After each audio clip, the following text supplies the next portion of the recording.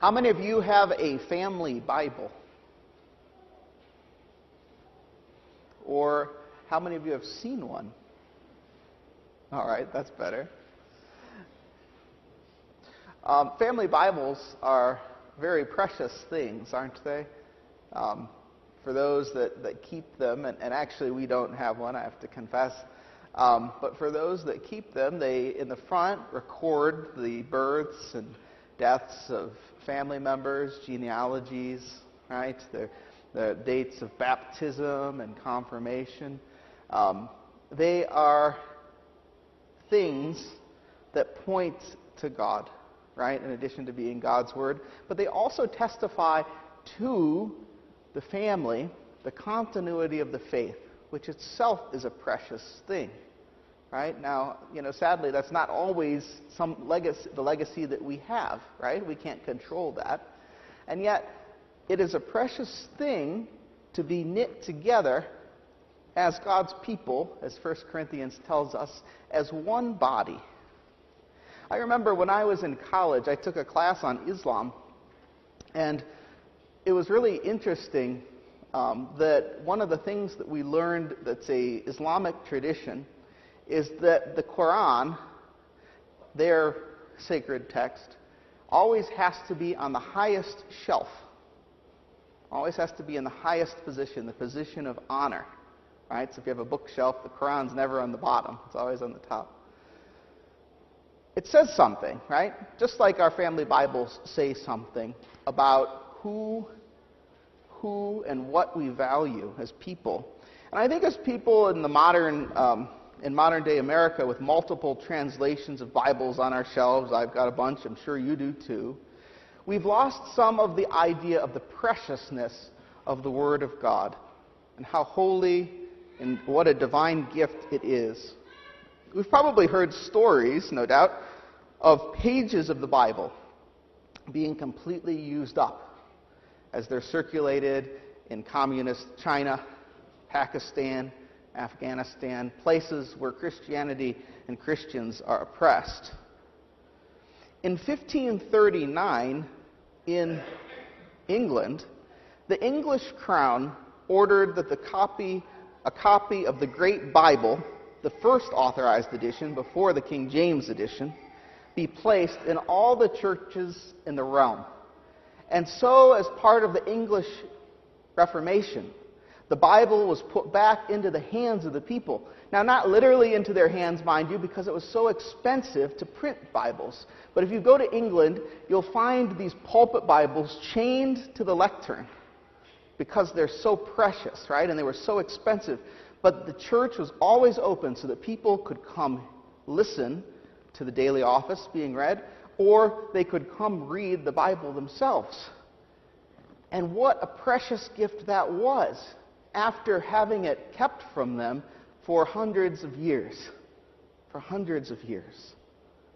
We as Anglicans are a reformational church. Yes, we are Catholic in the sense that we partake in the one Catholic Church, but we are also a firmly Protestant reformational church, standing on the Word of God and having a precious love of the Bible as the sole authority of God in our lives. The stories go of churches in the English Reformation being packed full and people listening to God's Word for hours. Oh, that we had that hunger for God's Word. Or that we had the hunger for His Word that we see demonstrated in the book of Nehemiah today. And so while today's lectionary texts are a feast, a veritable feast of ways that we could go, that 1 Corinthians passage is really great, isn't it? We're not going to go that way. But rather, we're going to look at the preciousness of the Word of God, if you hadn't guessed that already. And I'm going to use as the main text today, Hebrews chapter 4, verse 12, as our structure, which reads thusly: For the Word of God is living and active, sharper than any two-edged sword, piercing to the division of soul and spirit, of joints and of marrow, and discerning the thoughts and intentions of the heart.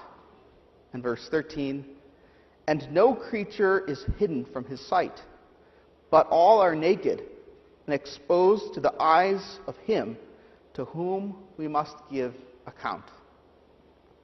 That's Hebrews chapter 4, verses 12 and 13. There's two main points I want to draw from this. Number one, that the Word of God is the center of the Christian life. And the Word of God, when we talk about the Word of God, is a person. Who?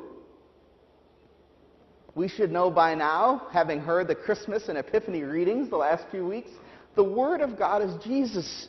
And in fact, in verse 13, that Word is someone to whom we're giving an account, right?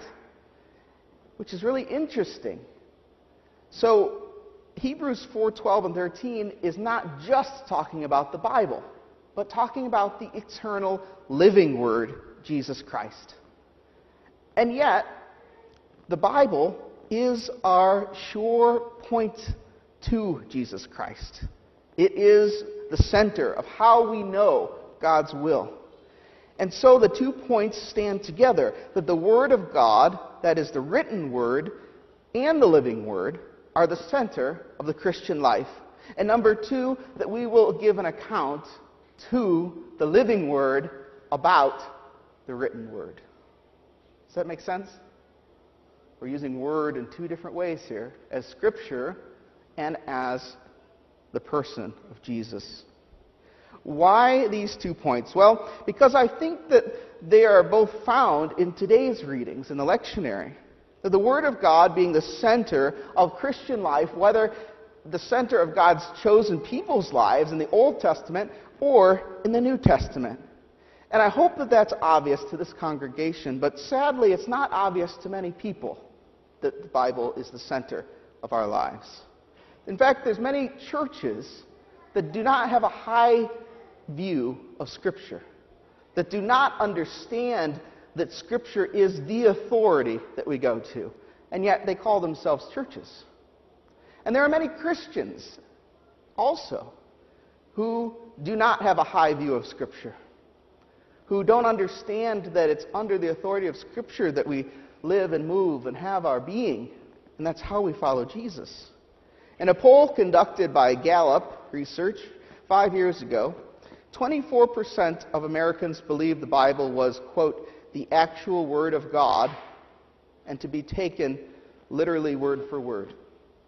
Almost half of what in the 1970s and the 1980s, where 40% believed that. Yet, the news isn't all bad.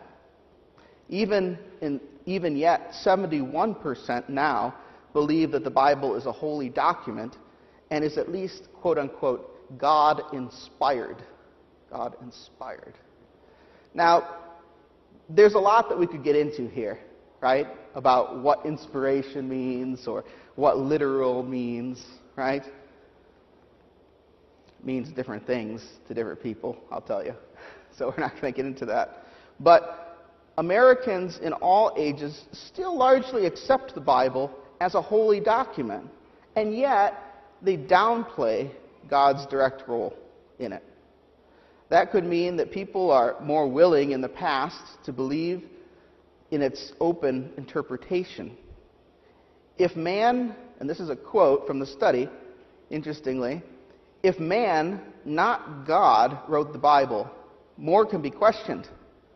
And that, in turn, may have consequences for where Americans come down on a number of morally tinged issues. End quote. It's a keen observation from a secular study, right? That if, in fact, you take away God as the authority behind the Bible, the morality falls away. And I would say that that's not the most important point, but it is a point. Because when you take away the idea that God is behind Scripture and that it is His divine Word, then we get all twisted up with morals, and in addition to that, with ethics and politics, let alone with our belief in who God is. We've seen evidence of that in the past few years. Despite what such institutions and individuals might claim or look like, any institution that claims to be a church and yet jettisons the authority of the Bible as the Word of God is not a church. Because it's not partaking of the Word. It's not built on the solid foundation. But rather, it's an institution that might have churchy things and churchy names and churchy vestments even. But it's not a church. As individuals, we too have to be careful, because many people call themselves Christians, and yet many people do not submit themselves to the Word of God, either the living God or the written God. Now, it's not for us to say whether they're Christians or not. Only the Holy Spirit knows the heart. But it's an unclear thing sometimes with people as to whether they have submitted themselves to God or not, and therefore whether they are indeed part of the body of Christ or not as Christ's followers. The Bible itself is clear about the authority of the Scriptures and God's Word, whether it's the Old or the New Testament. 2 Timothy chapter 3, verses 16 and 17, I'm sure you've heard this before, reads this way. The Apostle Paul, writing to the young bishop Timothy, says, "All Scripture is God-breathed and useful for teaching, rebuking, correcting, and training in righteousness, so that the servant of God may be thoroughly equipped for every good work." That's a long list, isn't it? About the authority of Scripture, particularly the written Word of God, useful for teaching, rebuking, correcting, training in righteousness, and ultimately equipping Christians. While this passage is referring actually to the Hebrew Scriptures, it also applies to the New Testament as well. And perhaps you've heard that when the Bible speaks of the Word of God, it's not speaking of the Scriptures, but of Jesus only. After reading John 1, referring to Jesus as the Word of God, it's interesting why people might, and possible to see why people might think that. But the Scriptures, while not divine, are still the divine gift, and they belong to Jesus, the living Word. So our Lord Jesus knew the Scriptures backwards and forwards. If you look at the text, Jesus is constantly quoting the Old Testament. And indeed, he actually alludes to the Apocrypha books too. In Luke's Gospel today, Jesus begins his ministry teaching in synagogues in the Old Testament. Look with me at today's Gospel. It's from Luke chapter 4, beginning with verse 14.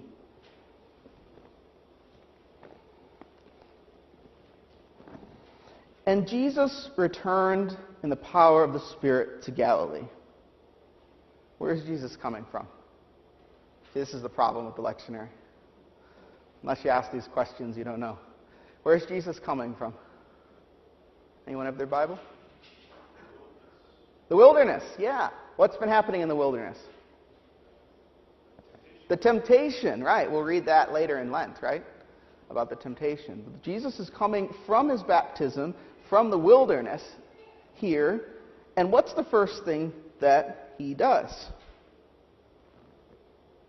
Not a trick question. Verse 14. "Returned in the power of the Spirit to Galilee, and a report about him went out to the surrounding country." Verse 15, "And he taught in their synagogues, being glorified by all." What's Jesus doing? Teaching, preaching the Bible. His Bible, the Old Testament. And we get an instance of it then in what he does in Nazareth. Continue looking. Verse 16, "He came to Nazareth where he had been brought up. And as was his custom, he went to the synagogue on the Sabbath day, and he stood up to read." What's he doing? He's doing what our lector today, Ryan Ham, did very nobly with all of those names. Well done, sir. He's reading the lectionary. He's reading the scroll appointed for the day, right? And he stood up to read, verse 17, and the scroll of the prophet Isaiah was given to him. And he unrolled the scroll and found the place where it was written, verse 18. The Spirit of the Lord is upon me, because he has anointed me to proclaim the good news to the poor. He has sent me to proclaim liberty to the captives and recovery of sight to the blind, and to set at liberty those who are oppressed, to proclaim the year of the Lord's favor. And what does he do after that? He rolls up the scroll, he gives it back to the attendant, and he preaches. But his sermon is very short. And he began to say to them, "Today this scripture has been fulfilled in your hearing." Today this scripture has been fulfilled in your hearing. How do they react, those of you that have your Bibles? Or those of you that know the story well? I can't hear you, sorry. Well, interestingly, at first they are happy, right? Don't miss that. At first they are happy, but then they're not too happy about it, right? This is chapter 4 of Luke's Gospel, verse 22. And all spoke well of him and marveled at the gracious words that were coming from his mouth. And they said, "Is this not Joseph's son?" And he said to them, "Doubtless you will quote me the proverb, 'Physician, heal yourself.' What we have heard you did at Capernaum, do here in your hometown as well." And he said, "Truly, I say to you, no prophet is acceptable in his hometown. But in truth, I tell you, there were many widows in Israel in the days of Elijah, where the heavens were shut up 3 years and 6 months, and a great famine came over the land. And Elijah was sent to none of them, but only to Zarephath in the land of Sidon, to a woman who was a widow. And there were many lepers in Israel in the time of the prophet Elisha, and none of them was cleansed, but only Naaman the Syrian." Now stop right there. What's Jesus doing here? Once again, he's quoting the Old Testament, right? He's recalling these stories, talking to them about how they fit in God's Word, right? And at first, they love what he's saying. But now, look what happens, verse 28. When they heard these things, all in the synagogue, they were filled with wrath, and they rose up and drove him out of the town and brought him to the brow of the hill on which their town was built, so that they could throw him down the cliff. But passing through their midst, he went away. It's an interesting insight into Jesus' ministry, not just that he starts by preaching the Word of God, but how people react to it. When you think about it, it's actually every human being's response to the living Word of Jesus and to the written Word of his Bible. Archbishop Cranmer writes in his homily on the Word of God and reading the Scriptures, he says, "In the Bible we may learn to know ourselves, how vile and pitiable we are, and also to know God, how good he is of himself, and how he makes us all creatures and partakers of his goodness." He continues, "As drink is pleasant to those who are dry, and meat to those who are hungry, so is the reading, hearing, searching, and studying of Holy Scripture to those who desire to know God or themselves and to do his will. It is only those who are so drowned in worldly vanities that they neither savor God nor any godliness, whose stomachs loathe and abhor the heavenly knowledge and food of God's Word." Like I said, when you think about it, humanity can be broken into one of two camps. And in fact, even we as individuals can be broken into one of two camps from day to day. Those for whom the Word of God is sweet and slaking of our thirst, and those to whom the Word of God is abhorrent and offensive. Why? Because it confronts the vileness of who we are outside of Jesus. But it also gives a way of redemption in God's love. And yet people have different ways that they look at Jesus as the living Word and His Word in the Scriptures, as His Word made known. The area of Galilee, notice, rejoices at Jesus' teaching before He comes to Nazareth. He goes from place to place preaching in synagogues, and we have no insight as to the fact that He's ever opposed, but His own people in Nazareth try to kill Him. What's pleasant meat and drink to some is abhorrent and repulsive to others. And so what is this to say to the church, and to you and to I as Christians? Well, first of all, the witness of the Scriptures, Jesus Himself, the author of the Scriptures, the Reformers, the Church Fathers, and the ancient church, is consistent and clear that the Word of God is the primary and supreme authority in all areas of faith and doctrine. As Article 20 in our Articles of Religion say, while the church is the keeper of God's Word written, it is unlawful for it to ordain anything contrary to it. The church and the Bible do not have equal authority. Church tradition and authority are submitted to, under the authority of the Word of God. This principle was recovered by the English Reformation, but it's also a principle of the ancient church. It's not exclusively Protestant. When we turn to the church fathers, to those men early writing about the church, we see this, and we see that the Reformers were trying to recover it. Gregory of Nyssa in the late 300s writes this about the authority of Scripture. He says, "Let the inspired Scripture then be our umpire, and the vote of truth will surely be given to those whose dogmas are found to agree with the divine words." Before him even, and he was writing in the 300s, Hippolytus writes in the 200s, "There is, brethren, one God, the knowledge of whom we gain from the Holy Scriptures, and from no other source." It's pretty definitive. The great English reformer, then, and author of the Book of Common Prayer, Thomas Cranmer, says, quoting St. John Chrysostom, that whatever is required for our salvation is fully contained in the Scripture of God. Now, there's alternatives to this view, right? Even inside the church.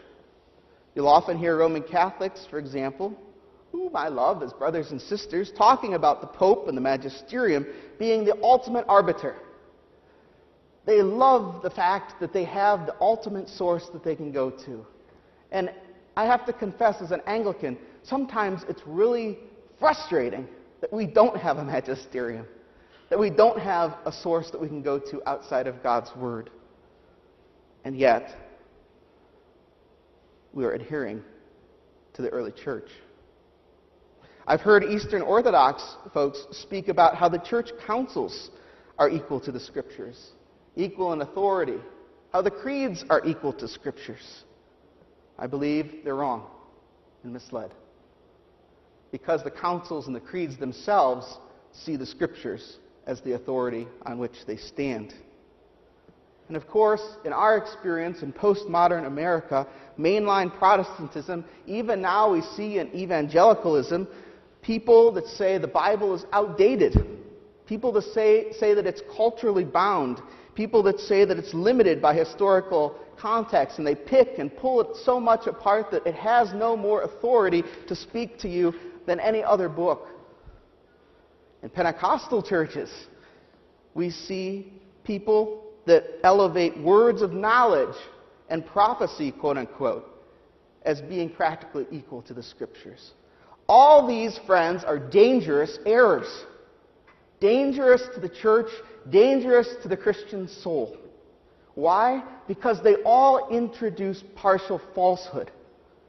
It's difficult enough to do hermeneutics, to do interpretation of God's Word when you're seeing God's Word as the primary source of authority. You start introducing these other things and it becomes a muddled mess, which of course is why the Reformation happened. It had become a muddled mess. Even our Roman Catholic brethren admitted it and had what's called the Counter-Reformation with the Council of Trent, where they went back and they said, well, we've got to define some things here. We've gotten far away from the truth. As far as application, why is this such an important point? Well, a Christian must know his Bible well for two predominant reasons. Number one, because the Christian should intellectually know God. Intellectually know God. I know that's really dismissed in modern America. We talk all about personal relationship. And hear me, personal relationship with Jesus Christ is important. But so is intellectually knowing what is true, what is good, what is real, what is beautiful in knowing God. And number two, knowing the Bible well introduces you personally and emotionally to God, so that you might partake of His love and goodness. For some, the intellectual part's easier, right? For some of us, we love to dig in to the arguments behind the Word of God. To others, the personal, emotional side's easier. We glory in basking in the living Word, through His written Word, how the Bible speaks to us, how Jesus speaks to us in prayer. But the two, friends, are not meant to be at loggerheads. The two are not to be separated. The two are to be integrated, fully combined, so that we might know what is true and good and beautiful and love Jesus. Remember what we say in our baptismal and confirmation vows. We say that we desire to grow in the knowledge and love of Jesus Christ, our Lord. To intellectually know God is not necessarily to love Him. But to intellectually know God is necessary to love Him. You remember that old song, that oldie? To know Him is to love Him. I won't sing it for you. But there's truth to it. You can't love who you don't know. So friends, to intellectually know God, we do not turn to philosophy. As St. Paul tells us, philosophy devoid of God is empty deceit, subject to human tradition, according to the elemental spirits of the world, and not according to Christ. That's St. Paul writing to the Colossians chapter 2, verse 8. This is not to say that philosophy is bad, but it's not the source. Scripture is the source. And to be constantly learning about God is to love Him. To not be constantly learning of God is a self-imposed handicap. It's like going down the steps today and intentionally breaking your leg and then trying to run the race that's been laid out for you. You're not going to run very well. You might make it. Don't neglect this. It's spiritual neglect of the living Word to neglect His written Word. And it doesn't merely hurt you, it hurts the body of Christ. It hurts your family, it hurts your church, it hurts your congregation, it hurts your community. Because when we're ignorant of the written Word, we can't proclaim Him well. The living Word, that is. To personally know God is different than knowledge, but knowledge is necessary. And so I ask you, do you want to know the attributes of God? Do you want to know what He is? Oh, how many times I hear, I want to know God's reason for life. I want to know God's will for my life. Have you read the Bible? Have you gone to the Bible not just as an intellectual exercise, but to let it speak to you? Do you want to know God's will for your life? Do you want to know the meaning of life? Do you want to know the answer to the big questions? Turn to the Word of God, which points to the living Word of God. Then you will know His purpose for you, your place in the world, your place in His plan. There's no shortcuts. Know God's Word, not merely to defend the truth, but to let God's Word shape you, to shape your mind and your heart, and to shape your attitude. Look at the Old Testament reading from Nehemiah, and here's where we'll end. Do you know the story of Ezra and Nehemiah? The Word of God had been neglected and lost. And here we have the story of Ezra bringing out the book of the law. And the people hadn't heard it. And so, notice, they read the book of the law for the entire morning. And what's the people's reaction? Attentiveness, and then weeping. They don't just intellectually love hearing the Word of God and the book of the law, but they weep so much so that the priests have to come to them and explain to them that this is a good thing, that this is a day of feasting, that this is part of the richness of God that's been poured out on them, and how blessed they are. How do we react? How do we react?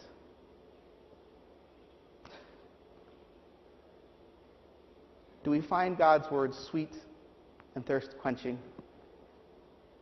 Or do we find it tedious or even abhorrent, even worse? Ask God to help you read His Word. Read it daily. Make a practice of it. Memorize it. That's not just something Baptists do. Memorize it. Love it.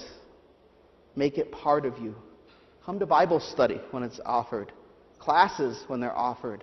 Grow in your knowledge and love of Christ. And see how you're changed. Friends, let us be inspired to be prepared to give it account to Jesus, the living Word, about what we did with His written Word. And I'll leave you with John Chrysostom's sermon on this point from the late 300s. I exhort and entreat you all, disregard what this man and that man thinks about these things, and inquire from the Scriptures all these things. And having learnt what are the true riches, let us pursue after them, that we may obtain also the eternal good things which may we obtain through the grace and love of Jesus Christ, our Lord, to whom, with the Father and the Holy Spirit, be all glory, might, and honor, now and forever, world without end. Amen.